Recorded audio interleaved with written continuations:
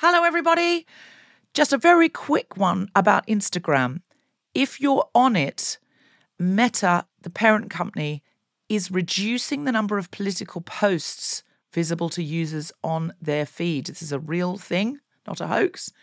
So go to your Instagram profile, tap the 3 horizontal lines in the top right corner to open the Settings tab, scroll down to What You See, click on Content Preferences, open Political Content, and turn on Don't Limit Political Content.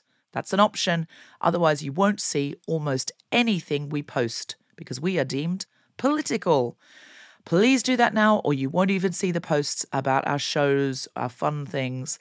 So if you want to see Guilty Feminist content and know when we're coming to a place near you or releasing a new podcast, do it now.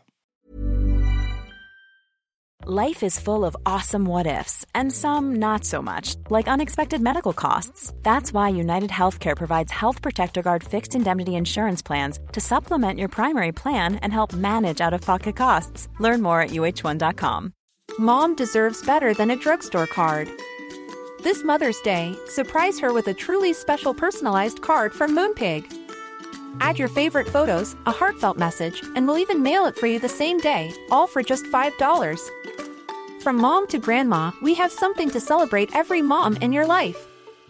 Every mom deserves a Moonpig card. Get 50% off your first card at moonpig.com. Moonpig.com. Quality sleep is essential. That's why the Sleep Number Smart Bed is designed for your ever-evolving sleep needs. Need a bed that's firmer or softer on either side? Helps you sleep at a comfortable temperature? Sleep Number Smart Beds let you individualize your comfort, so you sleep better together. J.D. Power ranks Sleep Number number 1 in customer satisfaction with mattresses purchased in-store. And now, save 50% on the Sleep Number Limited Edition Smart Bed for a limited time. For J.D. Power 2023 award information, visit jdpower.com/awards. Only at a Sleep Number store or sleepnumber.com.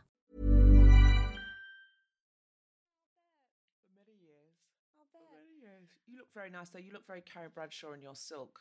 I'm wearing my pajamas and a scrunchie in ode to all things she hates. I've just realised that my QuickTime is saying, this might be a question for Tom, but my QuickTime is saying I don't have enough storage. Have you been enjoying these? Sex and the City, Yeah. And just like that. Oof. I mean, yeah. They don't know why we're watching it. They don't know what we're hoping to see. I think the writers have got themselves in a tizzy about, we've got to update it. And it's like, no, you need to make it not racist and not transphobic and not homophobic. Yeah. But then get on with the business of being glamorous and sex and, And having some actual sex, which it took contemporary 5 episodes stuff for anybody to have. And I'm recording, by the way. Finally, it's working. Oh, yay. Yes. Great. Okay. All right. I'll do a bit of opening titles. Great.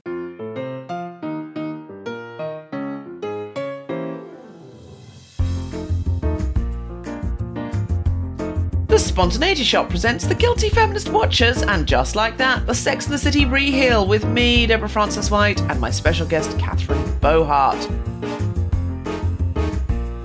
Episode 5, Tragically Hip. So, interesting questions for you. I shouldn't say they're interesting. You should be the judge of that. Question for you, Catherine Bohart. What's your history with Sex and the City? Oh, it's very specific. I was not allowed to watch it. I only ever watched it when I was being babysat by a girl who was about 17 when I was about maybe 9, 10, 11. And maybe I need to do the math on this. What age would I have been? But yeah, the point is that I tie it to those darkly lit, like lamps off, quietly watching, knowing I had to run upstairs if my parents drove into the driveway, and also massively fancying my babysitter. So my history is watching it in the dark and then also being like, oh my God. And so this was a sort of titillating, low-lit situation for you. Oh my God, absolutely. It was very exciting. And also I just remember being like, the clothes were fabulous, but also the world felt so big. It was like, I watched it in this tiny little village, in a tiny little room, in a tiny little, I guess in breaking a tiny little rule, and they were living this huge life. So yeah, I think my association is that it was sort of such an expansive thing that I was accessing in such a charged setting. Where were you? What was the village? Oh, I grew up in a tiny village in Dublin, in Clonsilla, and my babysitter was from a village over, and it was all very exciting. Because Jessica Regan did this podcast, and so did Alison Spittle, and they both talked about watching it in Ireland and it making them want to go to a big city. Absolutely. They both watched it in a not a metropolitan part of Ireland, and both of them were like, it seemed so glamorous and I wanted to go there and I wanted to be. And Jess Regan said it's one of the reasons she lives in London, because she watched it and thought, well, that's out there and I could go and live in a big city like that. And then I got a message this week. Someone made a story that said, because of listening to you and Jessica Regan talking about this, I've decided I'm going to come and live in London. I've made this big decision. I'm definitely doing it. And I was like, I don't think you should make your life decisions based on what Jessica Regan and I or Catherine Bohart and I say on a podcast. Just I to be very fundamentally clear. disagree. I think you should. I think you should move to London. Do it. You should definitely move to London, but just be aware that we may say anything. Yeah, no, that's true. And also that it takes a while to get people to sit with you in fours at brunch. So, just don't feel bad if you only meet one person for brunch for a while. That's actually a very, very good note. Yeah. Listen, I'm delighted. I think that's a good decision. Always a good decision to move somewhere bold and somewhere where there's lots of opportunity. That's never a bad decision. Even if you try it and you don't like it, you know that you did it. And I think that's it. It's about having tried it and known that you tried it. I think it was probably as exciting a thing for me too, and probably did lead to me wanting to live in a bigger place, amongst other television shows. But I think television was my access point to so much of the world when you live in such a tiny place, that it's how you time travel, it's how you see the world, and it's they were really exciting. Also, they were so non-religious. Like, it wasn't even a factor in this show, which was really exciting. Yes, because is your family very religious? Yeah, I was raised Catholic and my dad's a Catholic deacon now. So, very religious. And also went to a religious school. I'm from a very tight-knit parish. And so, everything was tinged with, I'd say even overlaid with religion.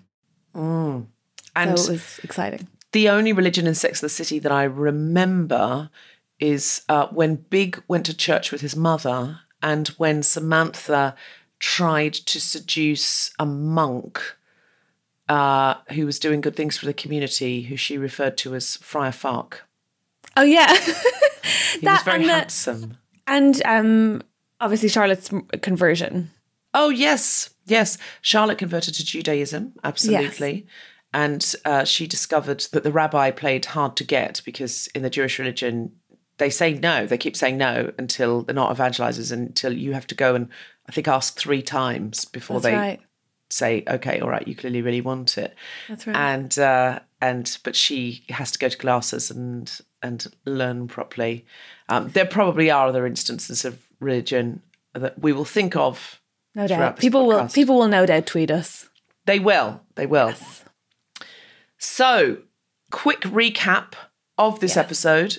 Carrie suddenly has a back problem. We've never seen this before, and we have seen her running through New York in stilettos for literally decades now. I don't know if we've seen her running in stilettos in this re-heel. But in the last episode or the episode before, she walked for like 6 hours in heels around New York to find... That's right. Mr. Big's, ex-wife or ex-fiancé, That's right. And also she said that walking was the only thing that helped. Do you remember that?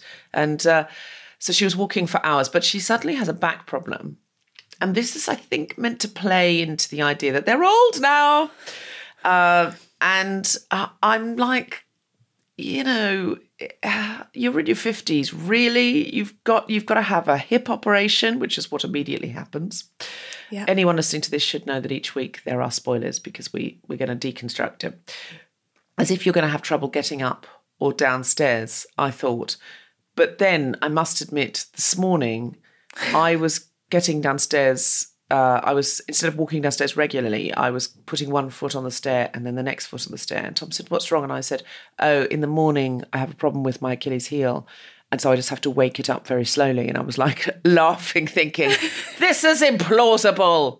Oh my God, these women aren't old. But when she goes to the doctor says it's not your back, it's your hip. Lol, tragically hip operation, but it is a congenital issue that has just been agitated, possibly because of all this walking around that she's been doing. So don't worry, guys, she's not old. She's actually had it since birth, and the medical system has overlooked it. Sweet. Or perhaps because we know she's not an exerciser, this excessive walking that she's doing has brought it on. Perhaps they haven't said that. But she has to have a hip operation, and the rest of the plot really moves around that. They all have to take turns looking after her because she's alone. And her boss, who is non-binary and Miranda has been having a flirtation with, turns up while she's asleep, and Miranda has some tequila shots with her. It's been indicated in quite a heavy-handed way over all of the previous episodes that Miranda has a drinking problem. Miranda does shots in Carrie's house. Miranda has a shotgun in Carrie's apartment, which is an American term for when somebody takes a toke of a joint or a bong and then blows that smoke into your mouth. And one thing leads to shagging. And Carrie sees in her mirror the reflection of Shay and Miranda in the kitchen having sex, is horrified to see this, also can't get her attention to ask for help. She needs to go to the loo. There's been a lot of signalling that, I would die if anybody saw my pee. I definitely wouldn't use a bedpan. She's already been helped to the loo in the hospital. She has to pee in an empty bottle and ends up wetting her sheets, and then is very furious with Miranda. And they have it out, and Miranda admits that she is drinking too much, and she is, in fact, unhappy in her marriage, and that is why she is having this encounter with Shay. Meanwhile, Charlotte's child, formerly known as Rose, has declared to the school, but not to their parents, that they want to be called Rock, and they want the pronoun they. And when Rock is challenged on this, they say, "Well, I made a TikTok, didn't you see it?" Charlotte and Harry go down to the school, and the school say, "Well, we take our lead from the child." And they say, "Well, it would have been nice to have been told." And they don't know how seriously to take it, whether this is something that she's trying on as a 12-year-old or whether or not this is something more serious and permanent. But either way, Charlotte decides that the best thing to do is to be supportive. But we see a little bit of grief there because for her, her experience was having a daughter called Rose, and she's feeling rather sad that now she has a child called Rock. And we see a little of that grief expressed to Carrie. Oh, the only other thing is that I think was significant is that Carrie shows up for her physio, gets a super hot physio, and then comes out and they're like, insurance doesn't cover the hot guy. You have to go with this other guy who we're supposed to be appalled by because he's not as hot as the first guy. And then Carrie's like, "It's cool, I'll pay out of pocket because despite the fact that my husband died 2 months ago and I haven't mentioned him, even though I'm having quite an intense surgery, it turns out all I really want out of the situation isn't comfort, but a hot PT. Let's do this." So it's beautiful. I think she feels she's going to be more incentivized by this very gorgeous man. And I know what you're saying, but I might push back and say I relate to that. Have you ever had a hot personal trainer where you thought, I will actually show up for this guy or this woman? I've never had a personal trainer, Deborah. What are you talking about? The thing is, I have, but I've always gone off them because they keep making me exercise. Oh, gosh, every time. I mean, you think, oh, wow, I'm going to want to do what this guy says. No, you don't. No, that sounds like a nightmare. No, what I thought was funny was that she had this incredibly heavy-duty surgery and never once mentions missing her very recently dead spouse. I thought that was strange. I must admit, I thought, wouldn't you say to your friends, you know, if Big were here, he would take care of me. He would be carrying me to the door instead of a delivery man. That was strange as well. That Very odd. Anthony put her in the back of his bread delivery van and then had a hot delivery buff gay man carry her to the door. And I was like, I'm not sure any of this is safe or medically sound. She's a very wealthy, glamorous woman. Would she be in the back of a van? It seemed strange to me. And also, isn't she recovering from a very intense surgery on her hip? It feels like a stable seat would be at the bare minimum a requirement. So much better. Yeah. The joke is she's carried to the door by a very hot man, and then she has a very hot physio. But that part, I was like, I think it's Winky. Yeah. And I think in that part, they're trying to remember why we ever tuned in. So I know what you're saying, that, this guy who isn't, you know, stereotypically attractive, or I'm not sure I want him as much as a physio. I know. But I actually would rather that than the painful attempts to catch up with the 21st century. Oh, let's be clear. It's not the least of my issues with this episode. I sort of think, he's a cute guy. I'd rather have him as my PT than the less cute guy, is sort of, is why people are tuning in. Nostalgia for, you know, cute guys and cute shoes and minimal first world uptown issues. The objectification of the physiotherapist is not my biggest issue with this episode, for sure. It should not be. But also, while there's no reference to Big, and I see why they're doing that, they're just going, let's forget about him so we can crack on with her dating other men. There's this strange reference to Samantha all the time, because we really could have forgotten about Samantha by now, because she's a friend who moved to London years ago. But she texts Samantha because while she's been under the influence of painkillers, she's opened up in the way that Shay's always wanted to her on the podcast and said too much in inverted commas. And she tells a story about Samantha Jones helping her with her diaphragm and her birth control and having to go up there and pull it out. And that's what a real friend does. Charlotte says, you called her by her full name. I think you maybe should mention it to her in case she hears it. So she texts Samantha, and Samantha texts back and says, I'm delighted to hear this. I'm glad your vagina's getting some airtime, which is very on brand for Samantha. And then she texts Samantha, I miss you. And Samantha texts back, ... We see her, she's going to text back, and then she doesn't say anything. Now, IRL, Catherine. Yes. Massive fallout with Kim Cattrall. But this is promising that we are going to see her, that she's going to make a cameo. It's otherwise, what are we doing?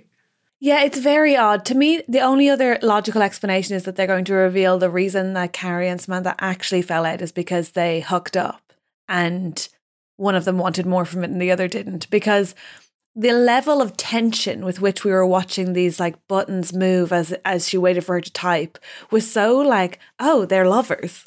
Like, it was just so intense. It's like you would have absolutely forgotten about it. So yeah, I think she must be either showing up or they're somehow hoping they can coerce her by virtue of plot and narrative to show up. It's odd. This is my theory, and has been my theory since episode 1. There are messages in this show that they believe Kim Cattrall will either watch or hear about that are very much saying, we miss you. Yeah. We want you back. Yeah. If this show is a hit and everyone's talking about it and you regret it and you think, God, why didn't I do that? It's crazy. Like, when else am I going to get offered a role like this again? I might as well be taking the money. The offer's still there and we miss you. And we don't really know what happened and we don't really know why you're so upset, but we'd love to have you back. I think these are messages to Kim Cattrall. I know it's madness, but I can't see any other reason. Otherwise, I completely agree with you. I escalate this relationship with Seema. Yeah, who's clearly supposed to be the new Samantha. It's like, why don't we let her have an opportunity to go to brunch? Why does Anthony have to be there every time? Although he does add a certain pizzazz, and I do enjoy his company. Yeah, well, also I feel very bad for Stanford because I think there should have been a proper send-off for Stanford. I know the actor died, but we talked last week about perhaps having a scene where Anthony and Carrie were at the airport watching a plane leave and she was upset, like he would never break up with her on a poster. He just wouldn't do that. And now Anthony is just sitting in his seat. I know. It's with really no odd. reference to him. Why is she really not odd. texting Stanny? Yeah, well, they could have had an email exchange. They could have absolutely had.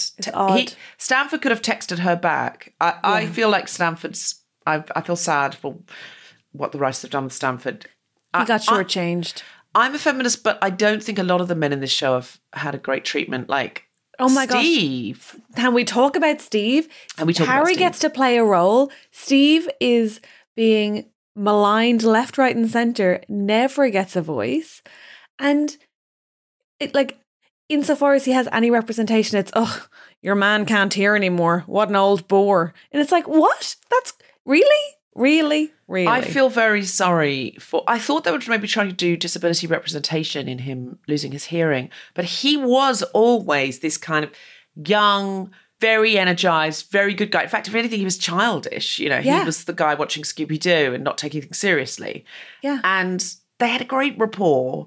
I really think they should have started this season with the two of them co-parenting but not being together because it had run its course. He's got a fabulous hot girlfriend. She's single, ready to mingle, thinking she's looking for men, not quite finding what she wants, and then meeting Shay and thinking, why does she have to cheat on Steve? Why? I don't understand it. What's frustrating about this entire...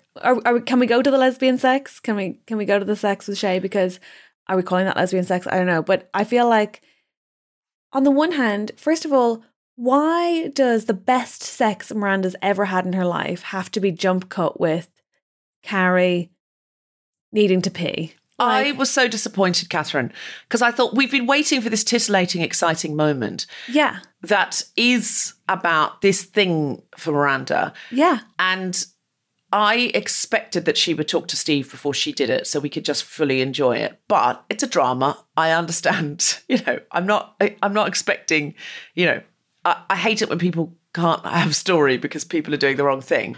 I just feel like that relationship with Steve is so over, just might as well end it. But fine, whatever. We still would have enjoyed it. But I could not find it titillating at all because they keep cutting between that and her peeing in a bottle. Yeah. So first of all, why did that have to be the case? Secondly, why then, after having this completely unfunny but nonetheless very specific comedy set by Shay that says that queer people can be happy, queer people can be more than just your shaman for gender identity, and yet Miranda is devastated by this queer discovery in terms of it's a sad ending. She's just and now I've realised I'm unhappy in everything in my life. It's not this profound, exciting revelation. On top of which Shay is incredibly unprofessional, incredibly callous with Miranda afterwards, and then only ever exists really to teach them about gender or queerness. And I'm take your own notes, writers. Take your own notes. But mainly, that should have been a hot sex scene. And the kiss was hot, but it's I cannot be doing it when I'm thinking about how much Carrie needs to pay. I don't want to think about Snapple. 100%, because it's not there's nothing about it in which Carrie is a voyeur or going, oh my God, this is quite exciting, and I shouldn't be looking at this.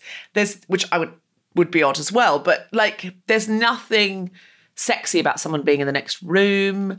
There is only...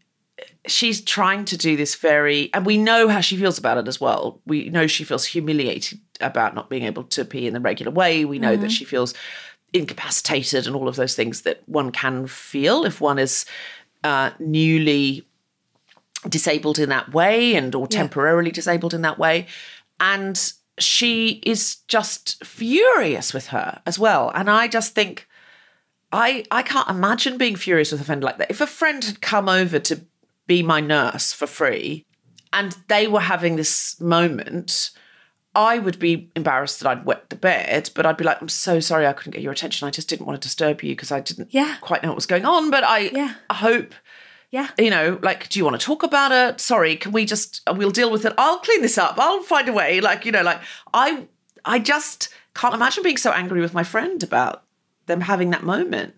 The fury was absurd. My sister said to me, It's so interesting that Charlotte didn't need Miranda's drinking to affect her directly to be concerned about it. But Miranda's the terrible friend for being a slightly neglectful nurse for 5 minutes, whereas Carrie, when it actually affects her, is the first time she ever throws Miranda's drinking in her face. Yes, that's And so you're true. like, what? It's so true. Horrible. We couldn't understand last week, Jessica Regan and I were talking about, we couldn't understand. We were like, Miranda's drinking. We never see her smashed. We never see her making a poor choice. She's drinking like a Londoner. And, and nobody in London would be like, oh my God, you've got wine in your bag for a child's school recital. We'd just be like, oh great, can we have a bit? Yeah. And nobody would be like, you're having a cocktail at lunch? Oh my goodness. Like, we just wouldn't think about that. And we couldn't understand why Charlotte was so concerned, because it wasn't affecting Miranda in any way. And it wasn't affecting anyone else in any way. But given it's quite an American attitude towards drinking, Charlotte was concerned and said to Carrie, I'm just concerned. And I think if you said to me, I'm concerned about a mutual friend because I worry they're drinking too much, I wouldn't go, oh, shut up. Yeah, exactly. I'd go, exactly. Why are you worried? I wouldn't automatically go to that person, but I would be then on the alert. And it's true. Carrie's never been a great friend, though. Oh, no, absolutely not. And I do think what is frustrating is that the one depiction, well, there's two in this episode, but the two depictions of her, the revelation that she must in fact have been so smashed is like, it's like she's having the sobering moment with Carrie. It's like the big mistake she made was that she had queer sex. And it's like, really? And the other was that she ordered a book on quitting alcohol. Oh, yes, like, while drunk.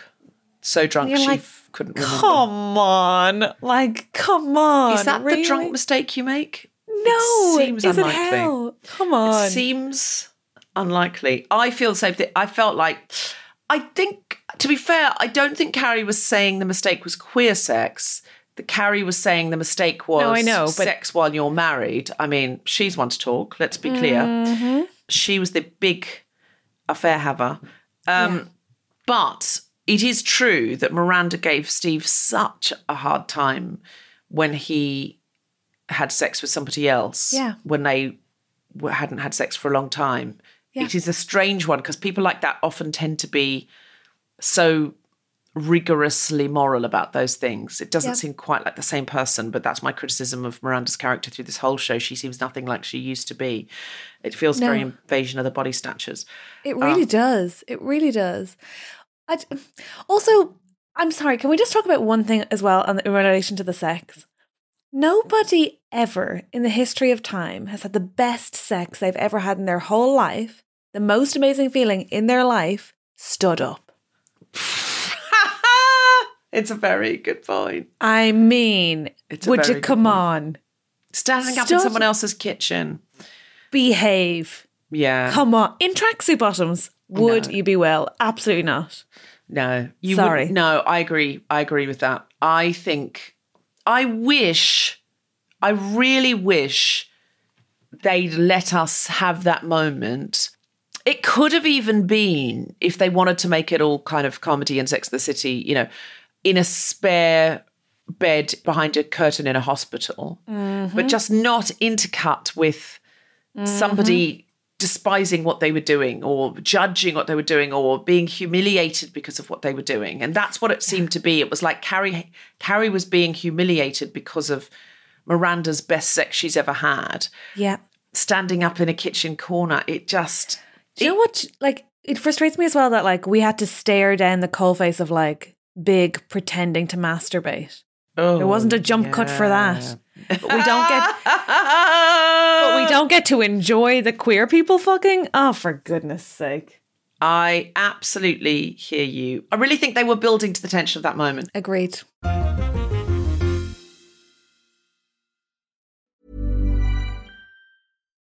One size fits all seems like a good idea for clothes until you try them on. Same goes for healthcare. That's why United Healthcare offers flexible, budget-friendly coverage for medical, vision, dental, and more. Learn more at uh1.com.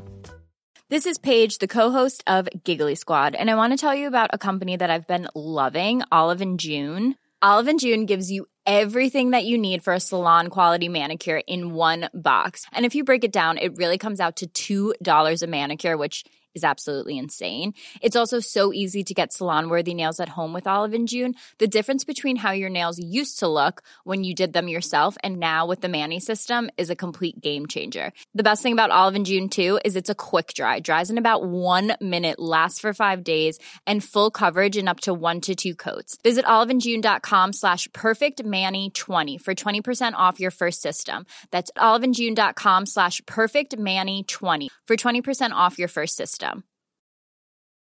Quality sleep is essential. That's why the Sleep Number Smart Bed is designed for your ever-evolving sleep needs. Need a bed that's firmer or softer on either side? Helps you sleep at a comfortable temperature? Sleep Number Smart Beds let you individualize your comfort, so you sleep better together. J.D. Power ranks Sleep Number number 1 in customer satisfaction with mattresses purchased in-store. And now, save 50% on the Sleep Number Limited Edition Smart Bed for a limited time. For J.D. Power 2023 award information, visit jdpower.com/awards. Only at a Sleep Number store or sleepnumber.com.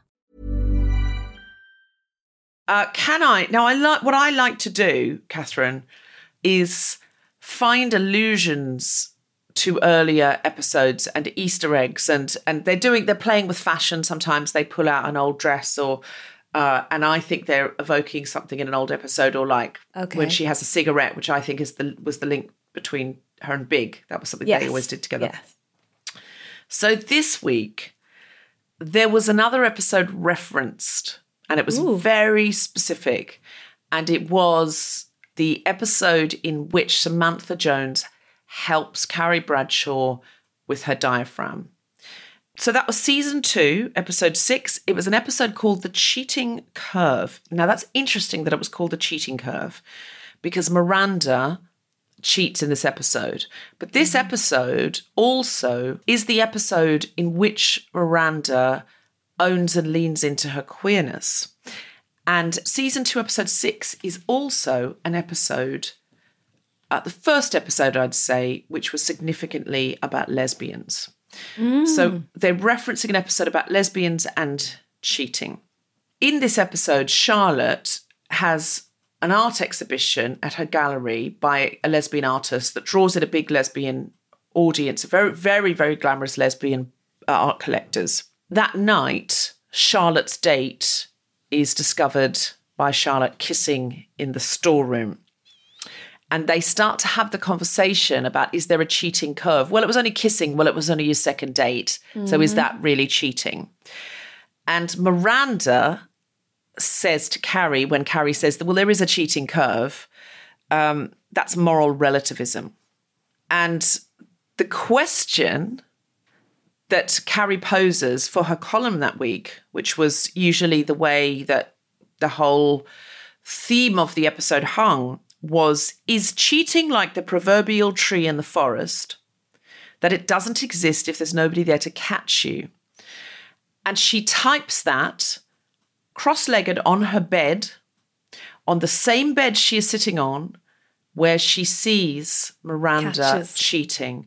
So in other words, had she not been there seeing that, maybe that wouldn't really have been cheating. There's no one there to catch you. She types it on the same bed. And if I can see that, there is absolutely no way that the writers don't know that. Oh, no, absolutely. In addition, in that same episode, Carrie says that a friend of hers says it's not cheating if it's below 23rd Street. Now, what this means is that if Carrie had stayed in her uptown apartment and Miranda had been looking after her there, would have been cheating. But her old apartment is on Perry Street, below 11th Street, well below 23rd Street. So by that metric, not cheating. Oh, wow. Also, the lesbian painting that is bought and argued over by two glamorous lesbians who used to be a couple and now aren't, but now best friends, and they argue over who's going to get the painting and for how long. It's a woman on a crucifix And there's a slogan on the painting that says death before dishonor. Wow. Which I also think speaks to Miranda's previous feelings around dishonor. And Miranda in this episode says, I was a major lesbian in the 4th grade. Wendy Kirsten, we kissed. It was great. Wow. Now that I think ties in with Rose/Rock, because what Miranda is saying there is when I was a little girl, my first instinct was queerness. Yeah. But that would have been the 70s. Yeah. When that would not have been celebrated. That would have been seen as, it's a childish crush. It doesn't mean anything. The whole world is telling her she's really a straight woman.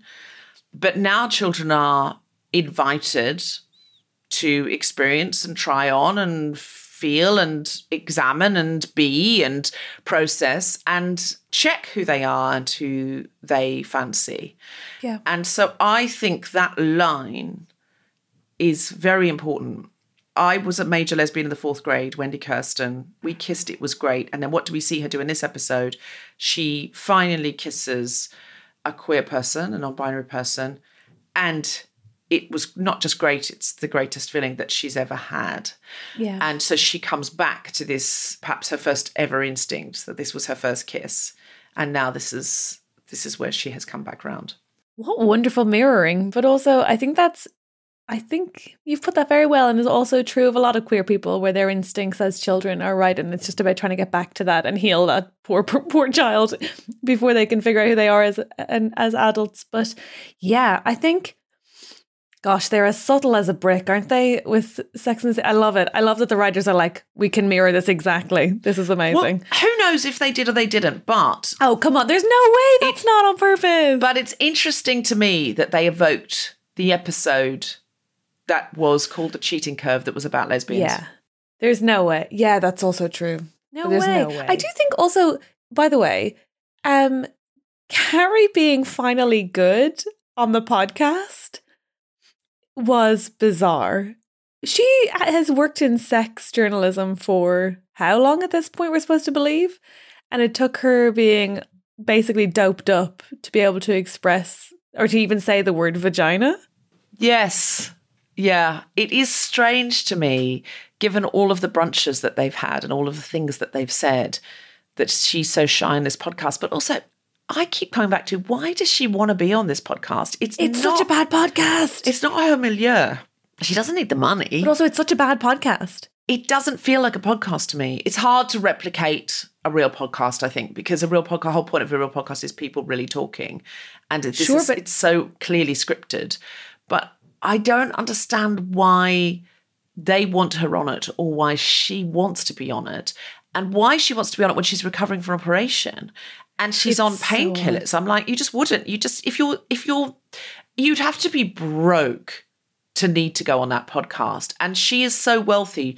She owns 2 Manhattan apartments outright and she pays out of pocket for hot physio. Yeah. She doesn't need the money. That's going to be hundreds of pounds. Also, just a sidebar, I don't know if you've discussed this before, but I hate the podcast so much. The button to scold people instead of engaging with them frustrates me more than anything. And the fact that the queer person has to be the button police is also tedious. But yes, you're right. She would have to be broke to be on that podcast, unless she is now broke because she's paying out of pocket for the hot physio. Don't think so. He left $1 million to his ex-wife. So she's absolutely catered for. Fair dues. It would have been an issue if he'd left her no money and Natasha had got $1 million. So she must have got absolute millions. Yeah, you're right. And she is also selling their apartment, which must be worth 20 million or something. Without any feeling and immediately. Also, none of her friends are like, maybe you want to hold on to your shared home with your husband for 5 minutes? I can't. I think they did say that and she said absolutely no. She wouldn't consider it. I mean, I know that they're selling it to move on with the plot, and I very much suspect she's going to stay in that apartment because it's the apartment that we know and love her in. Yes. I will suspend my disbelief to have the apartment back and I loved that. My favourite moment of this whole episode was that I'd been desperate for them to push the time on, that they pushed the time on by 3 months so that she can get over big. But that we saw her in the wardrobe with the heels on because that was her goal, to get back in heels. Yeah. And then she turned a light off and walked out of her walk-through wardrobe. And I was like, that's like the old Sex and the City. This is what we've come to see. This is what we've come to see. I have to say, I thought my favourite bit was, I loved Harry talking about how humbling it was to be told about your child by the teachers. I thought that was such a lovely expression of what is so difficult for parents probably now. But also, I don't understand the schooling system, and I don't understand why. I do. The writers are all over the shop. They're all over the shop. The TikTok was mad. I did enjoy the sisters doing the TikTok together, though. That that's Lily true. knew the song and That's true. loved singing the song with her little sister, because there's a big age gap between them. That's true. And that Lily doesn't go, yes, you should have talked to mom and dad about that. That Lily's just like, yeah, she's fine. She's making TikToks. Lily's They like, did a TikTok. What's the problem? unconcerned. And that it's only really a big deal to them.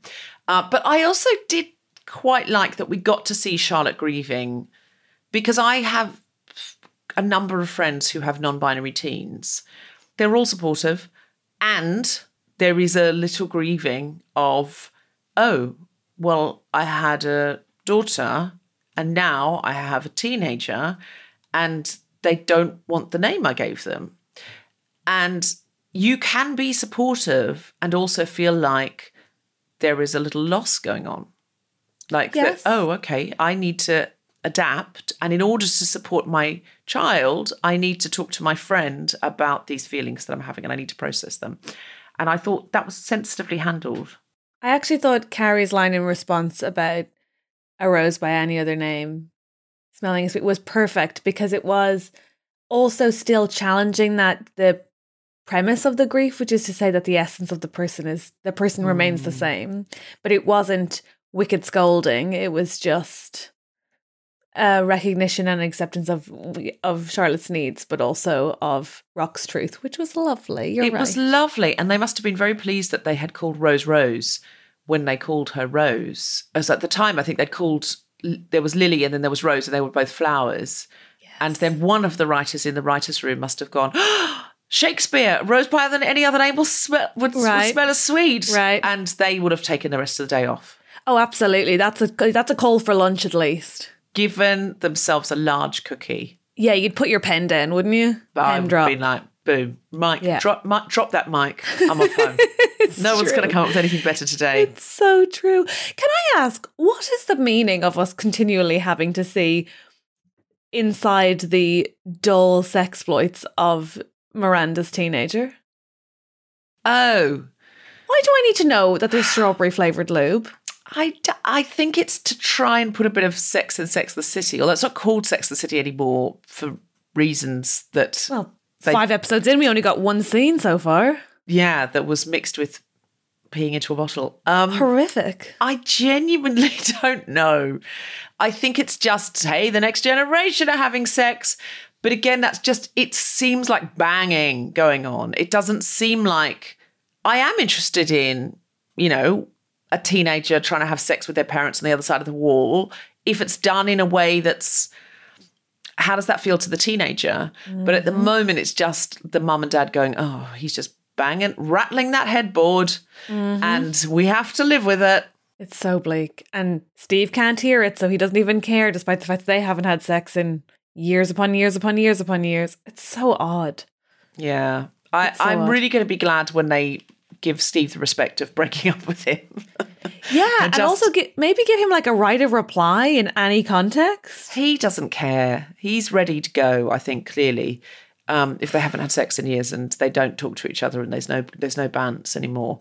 Yeah, I'm maybe. sure he'll be fine with it. But I would like him to be allowed to have something else, because he was the best guy.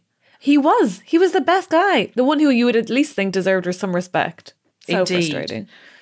Any thoughts on the outfits in this episode? We had the opening silk, which is Carrie comes in a sort of peach silk dress, which, according to the stylist Instagram, is so old, so vintage. It was fraying around the edge, but SJP insisted on wearing it because it was very beautiful. And then Seema is in all satin. Just glorious. Highly impractical. Who cares? It's Sex and the City. It's what we want. Everything Seema wears is stunning. Oh, stunning. Want. Why is she not in it more? I want to see her having sex. Please. I would be very happy to upgrade Seema into the Samantha seat. I feel like it's what we're being promised. Yeah. And I feel like she's never found love and is consistently dating on apps. Where is she? That's what I'm tuning in to see. Yeah. Also, I feel like she's the kind of advice giver that a Charlotte and a Miranda need right now. Yes. I feel like Carrie's keeping all the good advice for herself. It's actually quite rude. It's very true. They all need advice from her, but especially anybody going back into the dating world, which Miranda will be soon. Yep. I really liked the combination that Carrie was wearing in the hospital when she met her hot physio. With the Birkenstocks. No, it was later. She's wearing tartan trousers. Oh, yes, I love. And a military jacket. And loved. She's wearing not a heel, but it's like a brogue, sort of white at the front and then navy in the middle. And she's wearing a navy military jacket. It's a very 60s flat. It's amazing. It's a beautiful look. It's a really beautiful look. Stunning. And she just throws her handbag onto Charlotte as soon as she sees the hot physio. This is true. There's a big pink floral hat that she wears when she's under the influence of painkillers on the podcast. Hat, no less. Absolutely absurd. I am not sure about her hair in this episode. I feel that they could be doing better with her hair. I kind of love the return to her curls. The bigger Carrie's hair is, the better for me. I love when she's really, really, really big natural curls. I love it. Socks and stocks. Loved it. Refers to Birkenstocks. Not at all her style. That's a bit of fun. But I adored it. I really didn't enjoy the judgment. I was like, would wear, do wear. I mean, yes, admittedly, usually take my bins out, but that's not the point. I enjoyed. Again, it's why we tune into Sex and the City. The heels that she wears at the end, if you go to an Instagram called And Just Like That Costumes. Oh, I see them. Oh, my Lord. They are high. That physio's done his job. Because they are the highest heels one can possibly imagine. How does she still wear those? My God. I don't know. She's wearing the most glorious Missoni dress. I'm also obsessed with her hair in that shot. Yes, it is absolutely stunning. She exquisite. Looks completely glorious from head to toe. She really has half does. her hair up, and she's in these, according to the Instagram, it's bespoke Missoni, which you can see from the stripes. Ugh. I don't know who the heels are by. It doesn't say. I think they're Louboutins. It's a red heel, a red sole, Oh, is right? it a red sole? Can you see that? I do feel like Charlotte has to wear the same thing every single episode.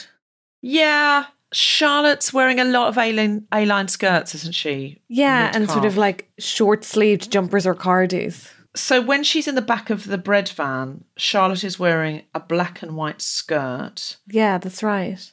But she wore a red version of that the last episode. It's basically the exact same outfit, but just different colours. According to this, she's in the back of the bread van and she's pretending to eat bread. That's so clear that she doesn't eat bread. Fair. Enjoyable to see her pretending to eat bread.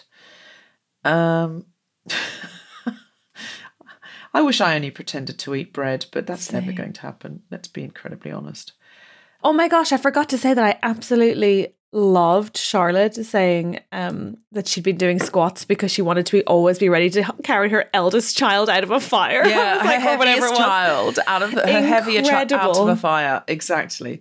So that's why she'd been exercising, and that's the love of a mother partly, but it's also the work ethic of a mother as completely focused as Charlotte. Agreed. It's so sweet. And I loved Miranda being like, huh?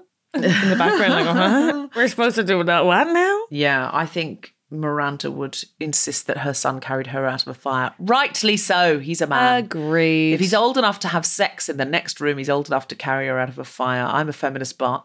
Also, we're led to believe she'd just be grabbing her bottles and running. Like, so the thing she really cares about. Oh, goodness me. I've seen a lot of horror for Charlotte on Twitter because she says, I read the Daily Mail. Can I just say, in defence of Charlotte, when Americans say they read the Daily Mail, they usually mean the sidebar of shame, that is, the vapid celebrity gossip, not the right-wing British mean and angry pages. She doesn't know who Priti Patel is, and she's trying to use her kids' new pronouns. She's not reading what British people think of as the Daily Mail. She's reading the international entertainment pages, i.e., she wants to know where Gwyneth Paltrow was seen shopping. Well, that was absolutely wonderful. Thank you so much for getting down and getting your hands dirty in this episode of And Just Like That, Tragically Hip. Pleasure. Any hopes or guesses for what might be coming next, Catherine? Yes, I have hopes. My hopes are that Miranda has an open and frank discussion with Steve where he gets to say his piece and hopefully follow his own joy too. And then I hope that Miranda finds lots of queer partners who make Miranda feel better than I think that dismissive reaction after the sex would have done. I hope that there will be less stand-up comedy from Shay. I hope that they fire the male voice from the terrible podcast and send him into the wild. I hope that Carrie becomes a better friend, and my fears are that they will not allow Seema to become the new Samantha, and that there will be even less sex going forward, which is depressing. Also, I'd love to see more. Where's the lecturer gone? Oh, and yeah. how's her IVF going? Is she okay? Anyone want to send her a text? We're coming back to her for sure. For sure. I think so. I'm looking forward to 3 months on. Carrie's in her fabulous shoes, the highest shoes we've ever seen her in, I think, bar the catwalk shoes. And I want to see her back out dating. I want to see Seema at brunch putting Carrie on a dating app or many dating apps. Yes. I want to see her get out there. I want Miranda to have the respectful conversation with Steve. I want Steve to find someone else. I want Miranda to have an affair with Shay and then other lovers. Shay. Now, this is something. When Miranda stopped listening to the podcast, you heard Shay talk about being polyamorous and it just faded out. So Miranda didn't really pick up on it. So I think it's going to be an issue that Shay is polyamorous for Miranda. Miranda's going to have to learn how to deal with a polyamorous lover. That's my guess. 100%. And Miranda is going to become polyamorous. That's my guess, which will be very interesting to see dealt with if they do it in a way that is in fact interesting and not Shay being a full-time teacher. And I wish Charlotte many happy returns on her parenthood journey. Do you have anything to plug, Catherine? Is there anything you'd like our listeners to see you in or follow you? I'm going on tour in February to June. My tour is called This Isn't For You, but despite that, I would like people to attend. Please, I start the tour on a 2-week run at Soho Theatre. So if you're in London, please come to that. And otherwise, I'll be all over the UK and Ireland. So please, CatherineBohart.com. You can find tickets to my tour. Thank you, Deborah. Fantastic. CatherineBohart.com. Do not miss it. A phenomenal show from a phenomenal comedian. Do you have anything you'd like to plug, Deborah Frances-White? Yes, The Guilty Feminist is live at King's Place in London on the 31st of January and at Vicar Street in Dublin. Hey. Your home and my favourite venue on the 14th of March. That's amazing. Lucky Dublin. Get tickets now at guiltyfeminist.com. Cannot wait. You have been listening to The Guilty Feminist Watchers, and just like that, with me, Deborah Frances-White, and my very special guest, Catherine Bohart. The producer for The Spontaneity Shop was Tom Salinsky. The Guilty Feminist is part of the Acast Creator Network, and just like that is on HBO Max in the United States and Sky Comedy in the UK. Join us next time for episode 5, Diwali.